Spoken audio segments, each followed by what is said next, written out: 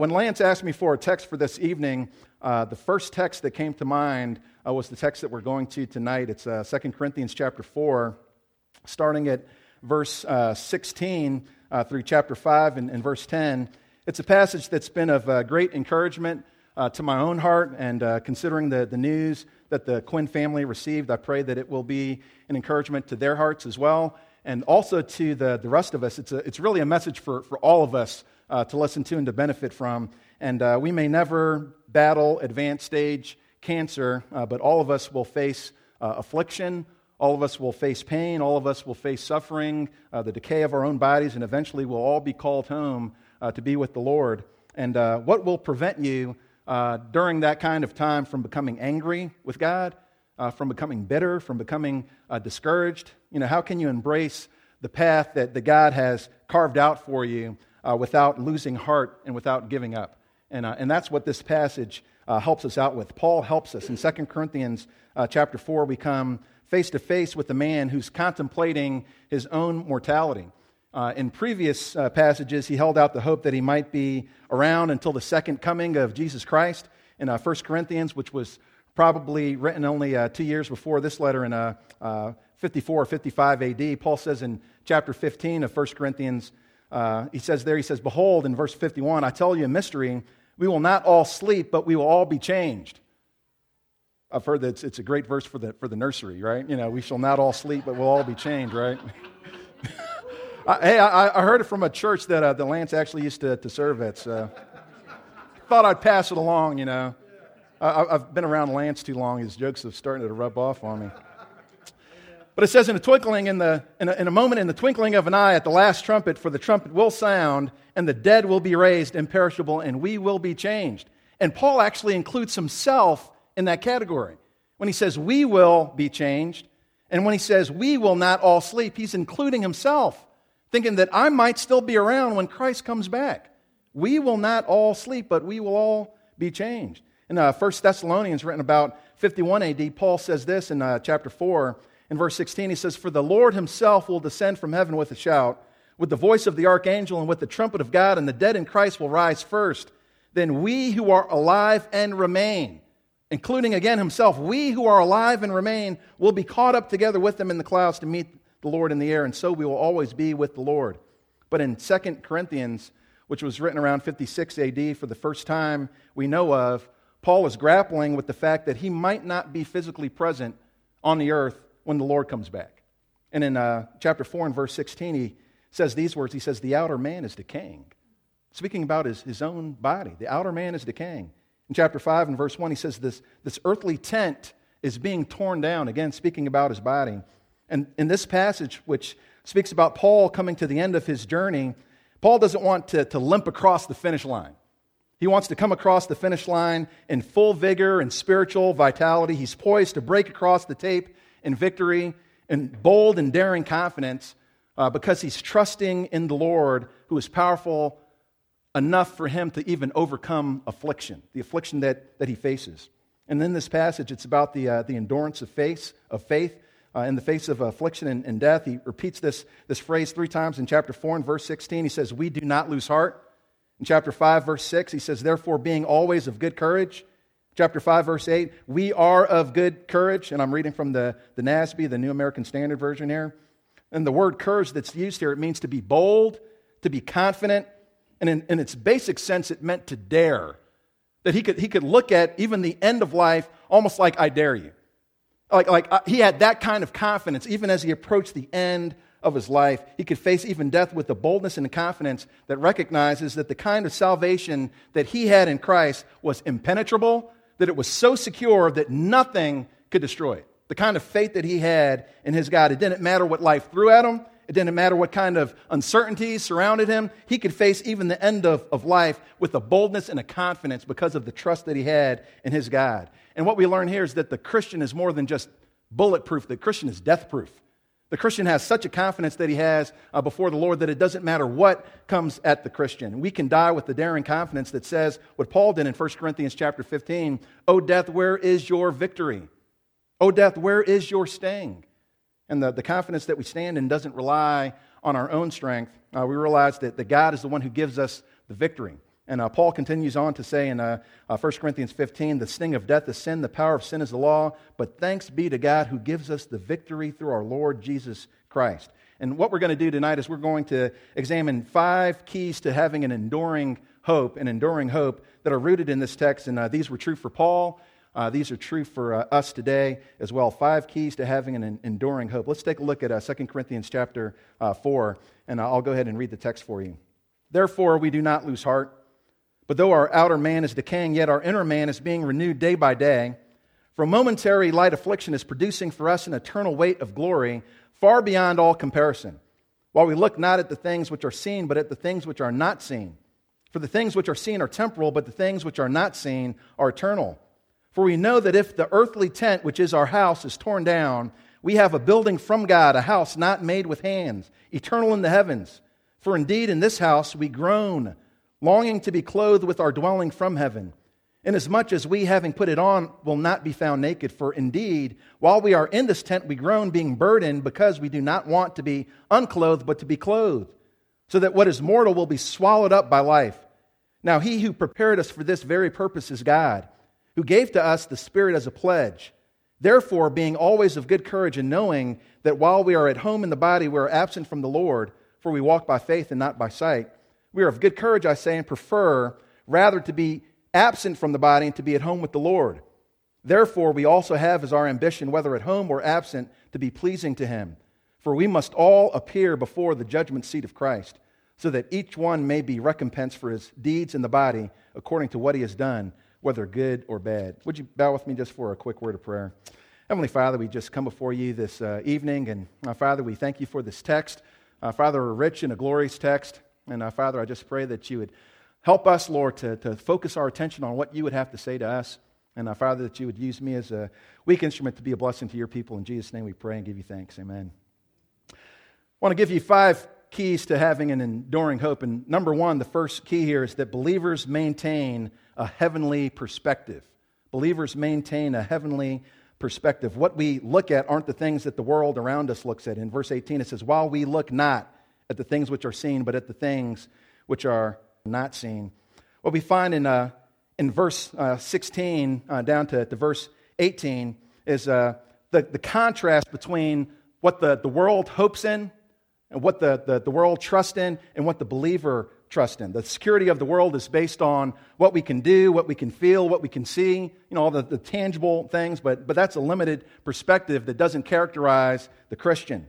We don't place confidence in what we can do. Look at verse 16 again. It says, therefore, we do not lose heart, but though our outer man is decaying, yet our inner man is being renewed day by day. And as I mentioned to you before, Paul is grappling with the reality that he might not be around for the second coming of Jesus Christ. And by the time he writes this letter, the ministry that he's been involved in has started to take a toll on his body. He was starting to even feel the effects of decay internally. And he says, my outer man is decaying. But he recognized that even though he had survived the attacks of different persecutors, that he wouldn't outrun death. That one day, and it's going to happen to all of us, that death will catch up to us. So Paul is starting to grapple with this in his own life.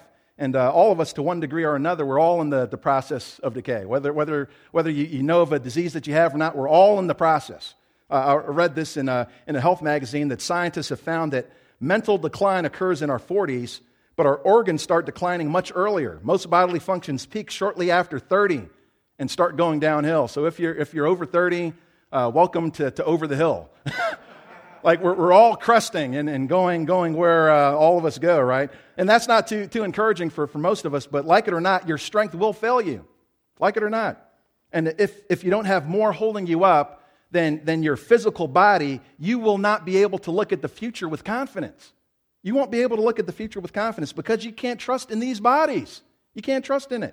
But here's the encouraging news that even though your physical body will peak and decline, your spiritual life continues to be renewed day by day. And if we're making an investment in our spiritual life, we can continue to see the return on that investment right up until our very last breath. We can continue to increase and to grow in our spiritual man, even up until our 80s, our 90s. We can be in the best spiritual shape of our lives. It's not dependent on the body that we have. In Romans chapter 8, In verse 29, it lets us know that we've been predestined to be conformed into the image of Jesus Christ. And that's the spiritual goal of our lives, that day by day we would look more and more like the Savior. That's the goal of our Christianity. And if we look more and more like the Savior, that's the kind of heavenly perspective that we should have, that every day I'm trying to look more and more like Jesus Christ. In 1 Timothy chapter 4 and verse 8, it talks about bodily discipline. It's only of little profit, but godliness is profitable for all things because it holds promise for the present life and also for the life to come. You can continue to grow in your spiritual life right up until the final moment. And the question is what are you investing your life in? Are you investing your life in what's temporal, or are you investing your life in what's eternal? We don't place our confidence in what these bodies can do.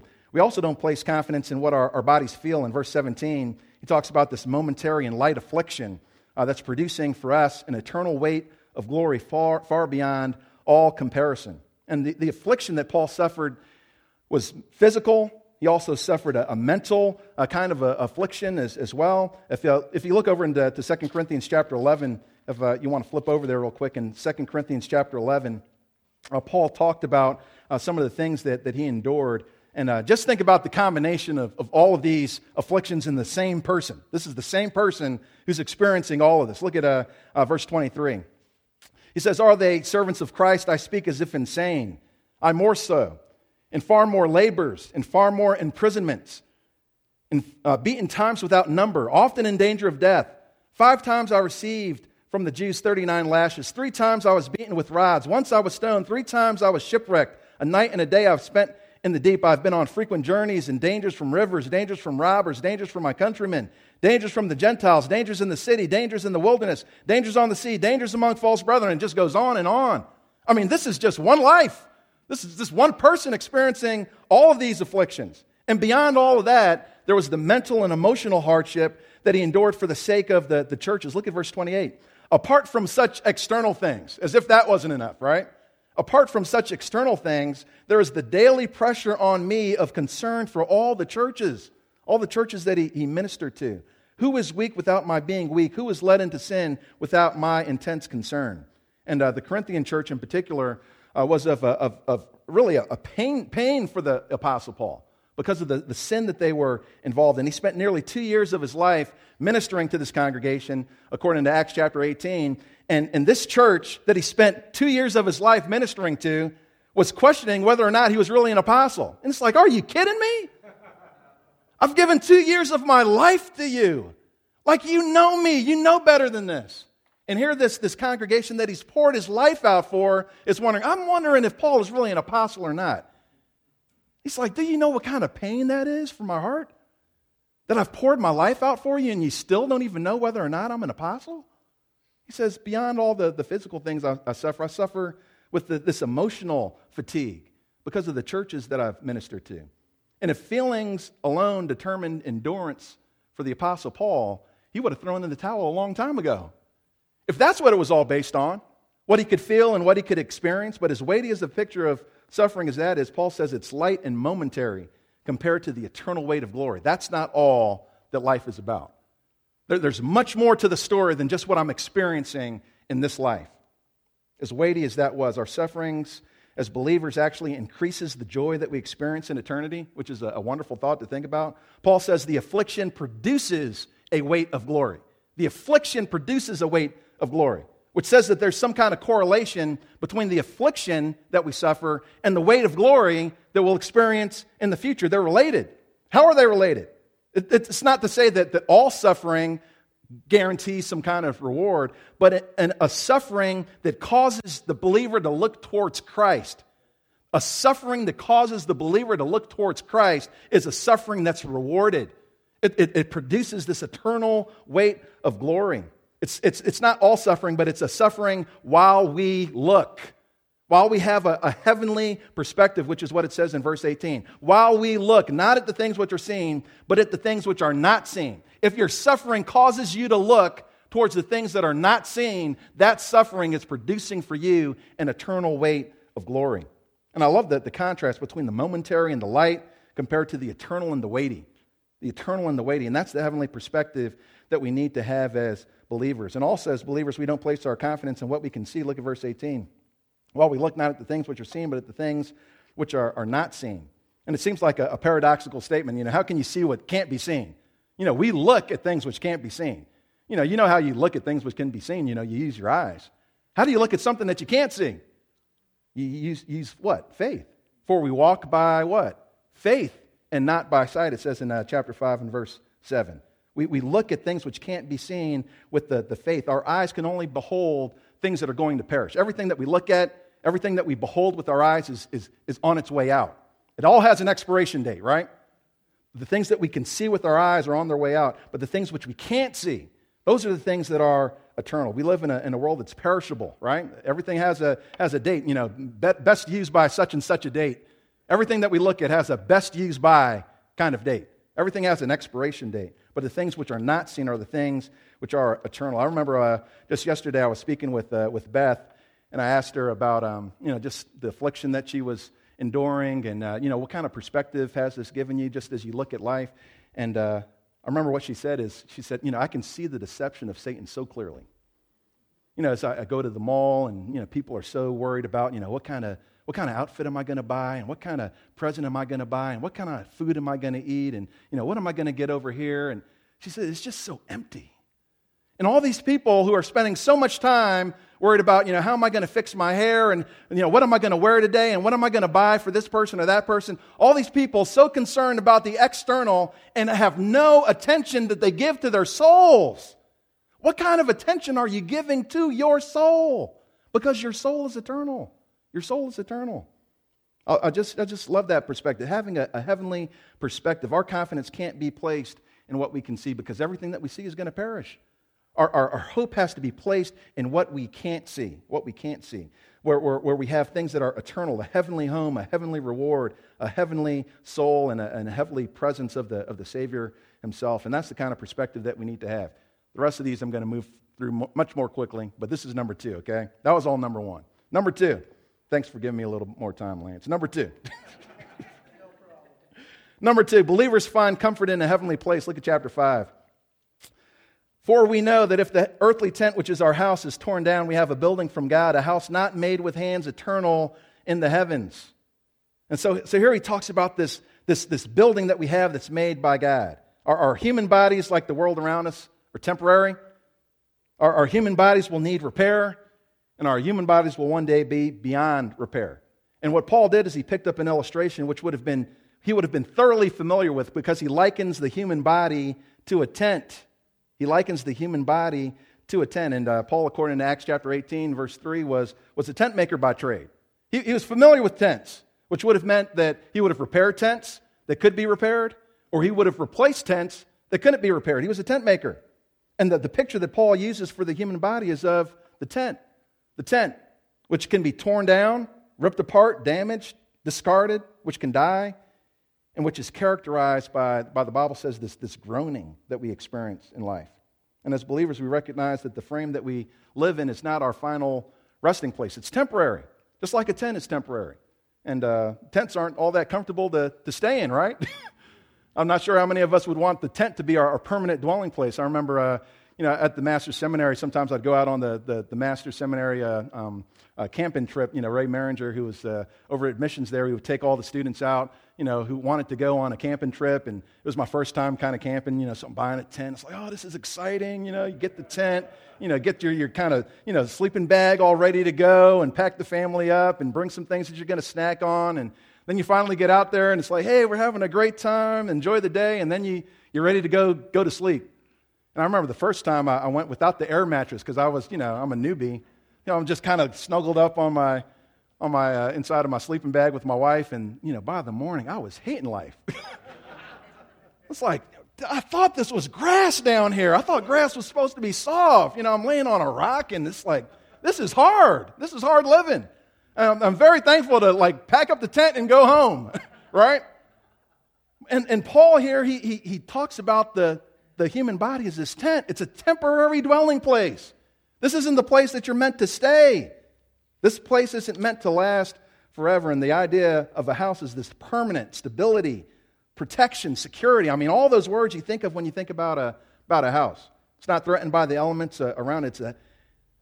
notwithstanding the fires that you guys are having out here in California. But the house is meant to be a permanent dwelling place, right?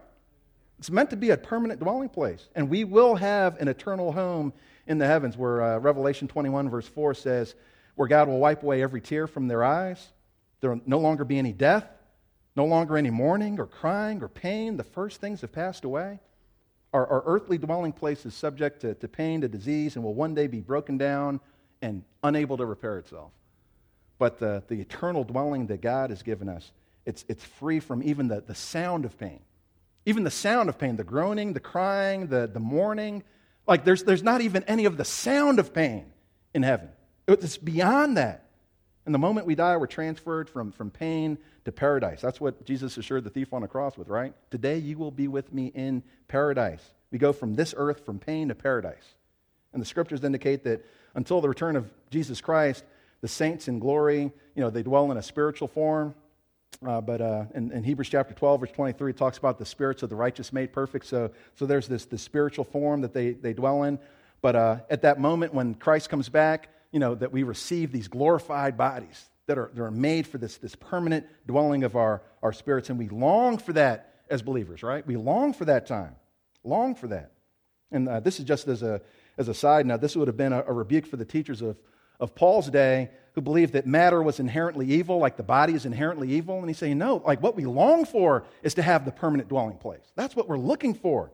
And that's a thought that can motivate you to live with a daring kind of confidence, living with this hope. When you know that your home is with Christ, then death becomes your ride home. Death is just your ride home.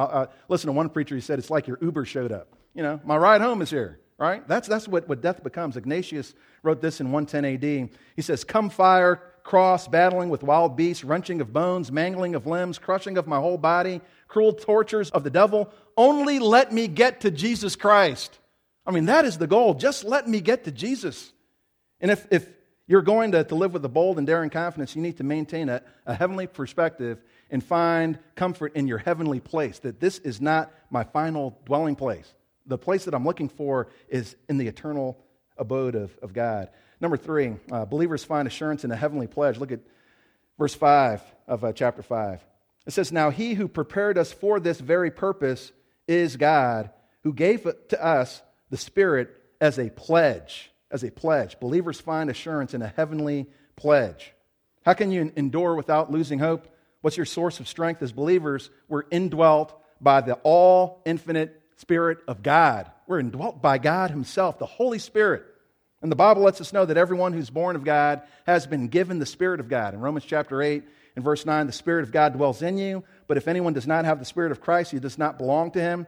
So the Holy Spirit is given to believers, and we have many ministries of the Holy Spirit that are given to us in Scripture. The Holy Spirit is our helper, He's our teacher, He's our guide, He brings us joy, He brings us peace, He enables us to live the Christian life.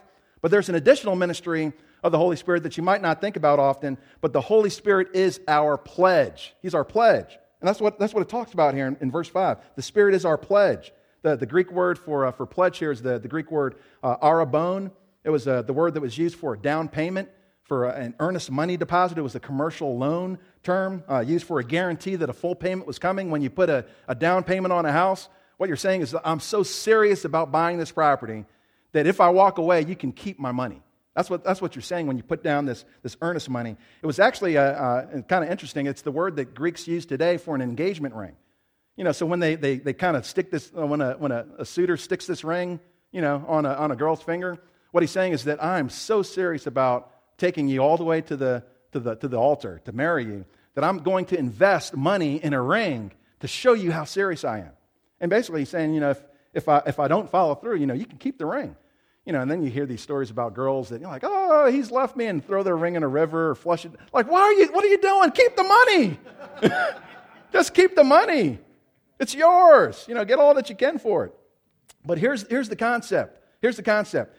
If the Holy Spirit is your pledge, what God is saying is that I am so serious about taking you all the way to glory that if I go back on my promise, you can keep the Holy Spirit. You can keep the Holy Spirit.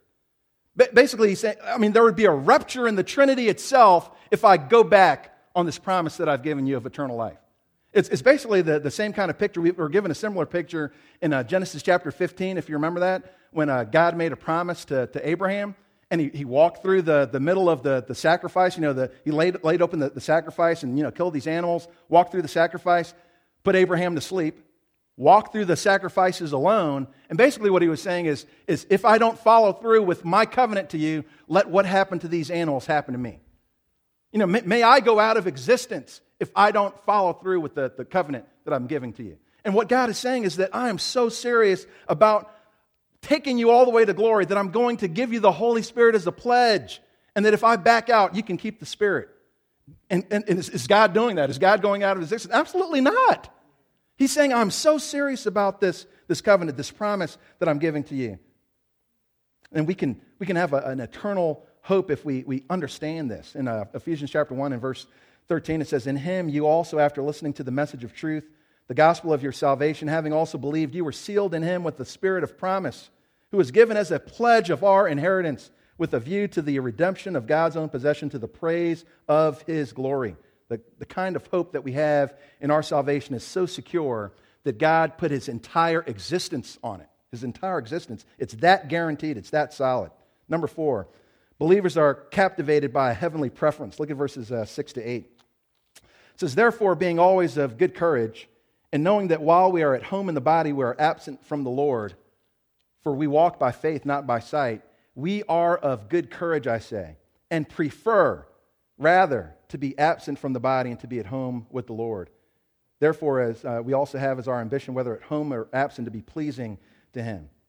And what we learn here is that believers have a heavenly preference. We would prefer to be absent from the body and to be at home with the Lord.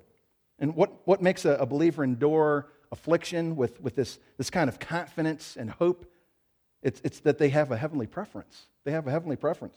And the glorious, powerful, and encouraging truth that we have communicated in these verses is that once believers depart from this life, they're immediately at home with the Lord. No lapse of time. Grammatically, the phrase is to be absent from the body and to be at home with the Lord. They explain one another. It's called an appositional relationship, which means that to be absent from one is to be present in the other. There's no lapse of time. To be gone from one is to be present in the other. And there's no period of soul sleep, no dormancy. Believers immediately and instantly and permanently are placed into the presence of Jesus Christ. And it's a home that's much to be preferred, the Scripture says, right? In Philippians chapter 1, verse 23, Paul says that I'm hard-pressed from both directions, having the desire to depart and to be with Christ, for that is very much better. That is my preference. It's not just to say that I don't want to be sick, I don't want to have a body that aches, and I don't want to face affliction. What he's saying is that even if I had a healthy body, I'd still prefer to be at home with the Lord. I'd still prefer that. It is far better to be at home with the Lord. And believers have this heavenly preference because heaven is our true home. And while we walk this earth, we're homesick for a place that we've never seen before. Homesick for a place that we've never been. And the faith that we have as believers makes us yearn for that unseen home of glory. In Philippians chapter 3 and verse 20, it says, for our citizenship is in heaven, from which we also eagerly wait for a Savior, the Lord Jesus Christ. We're eagerly waiting for a Savior.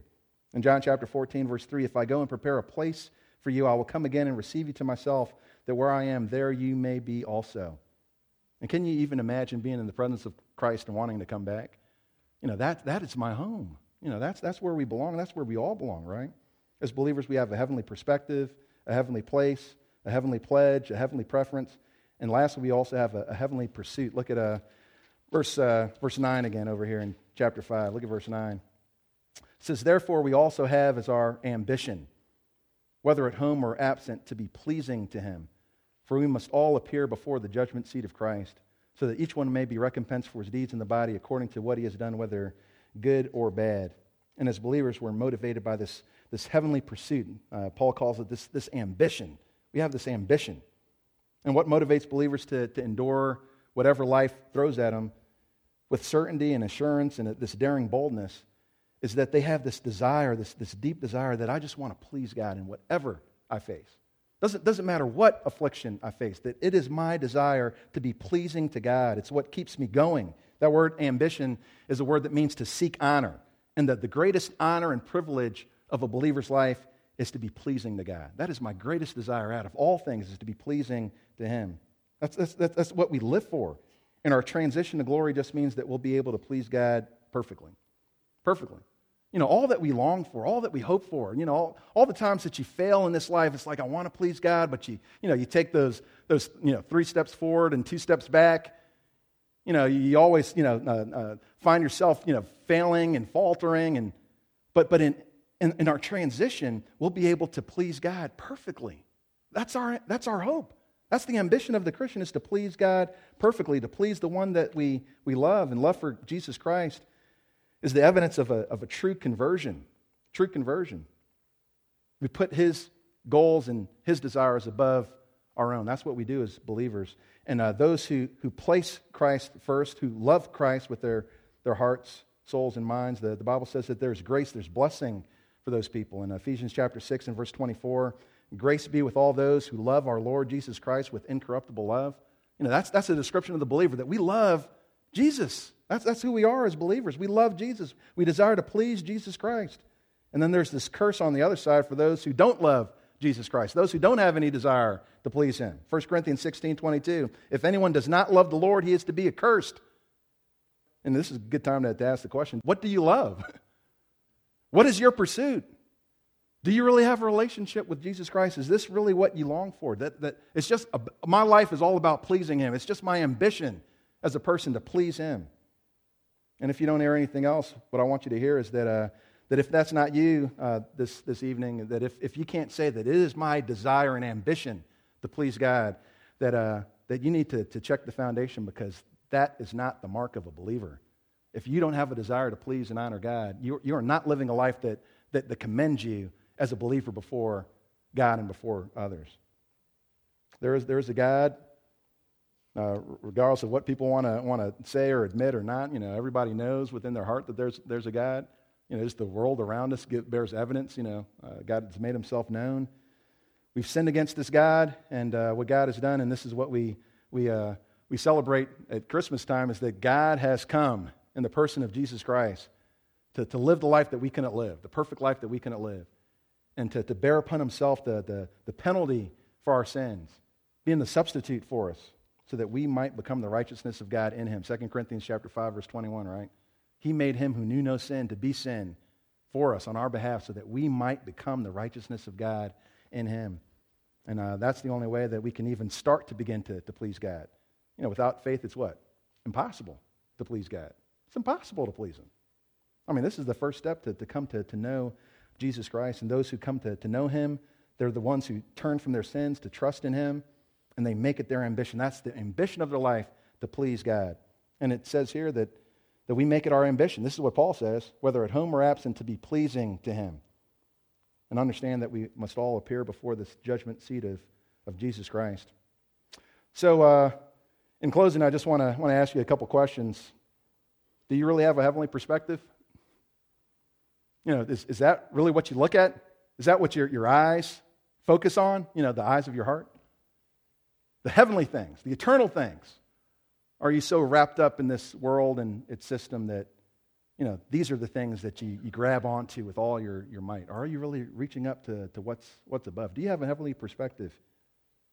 Do you find comfort in a heavenly place? Or is it all about what you can amass down here? Do you really find comfort in a heavenly place?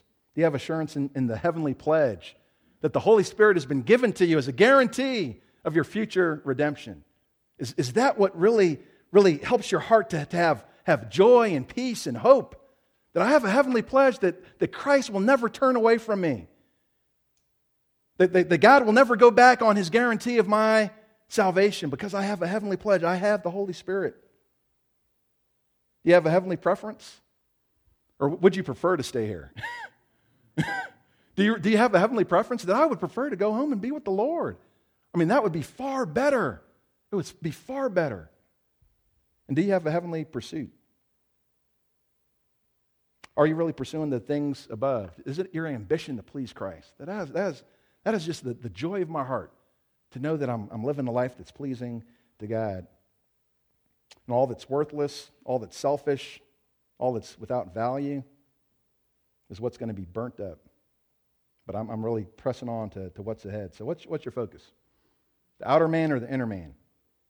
What's decaying or what's being daily renewed? The momentary or the eternal? The light or the weighty?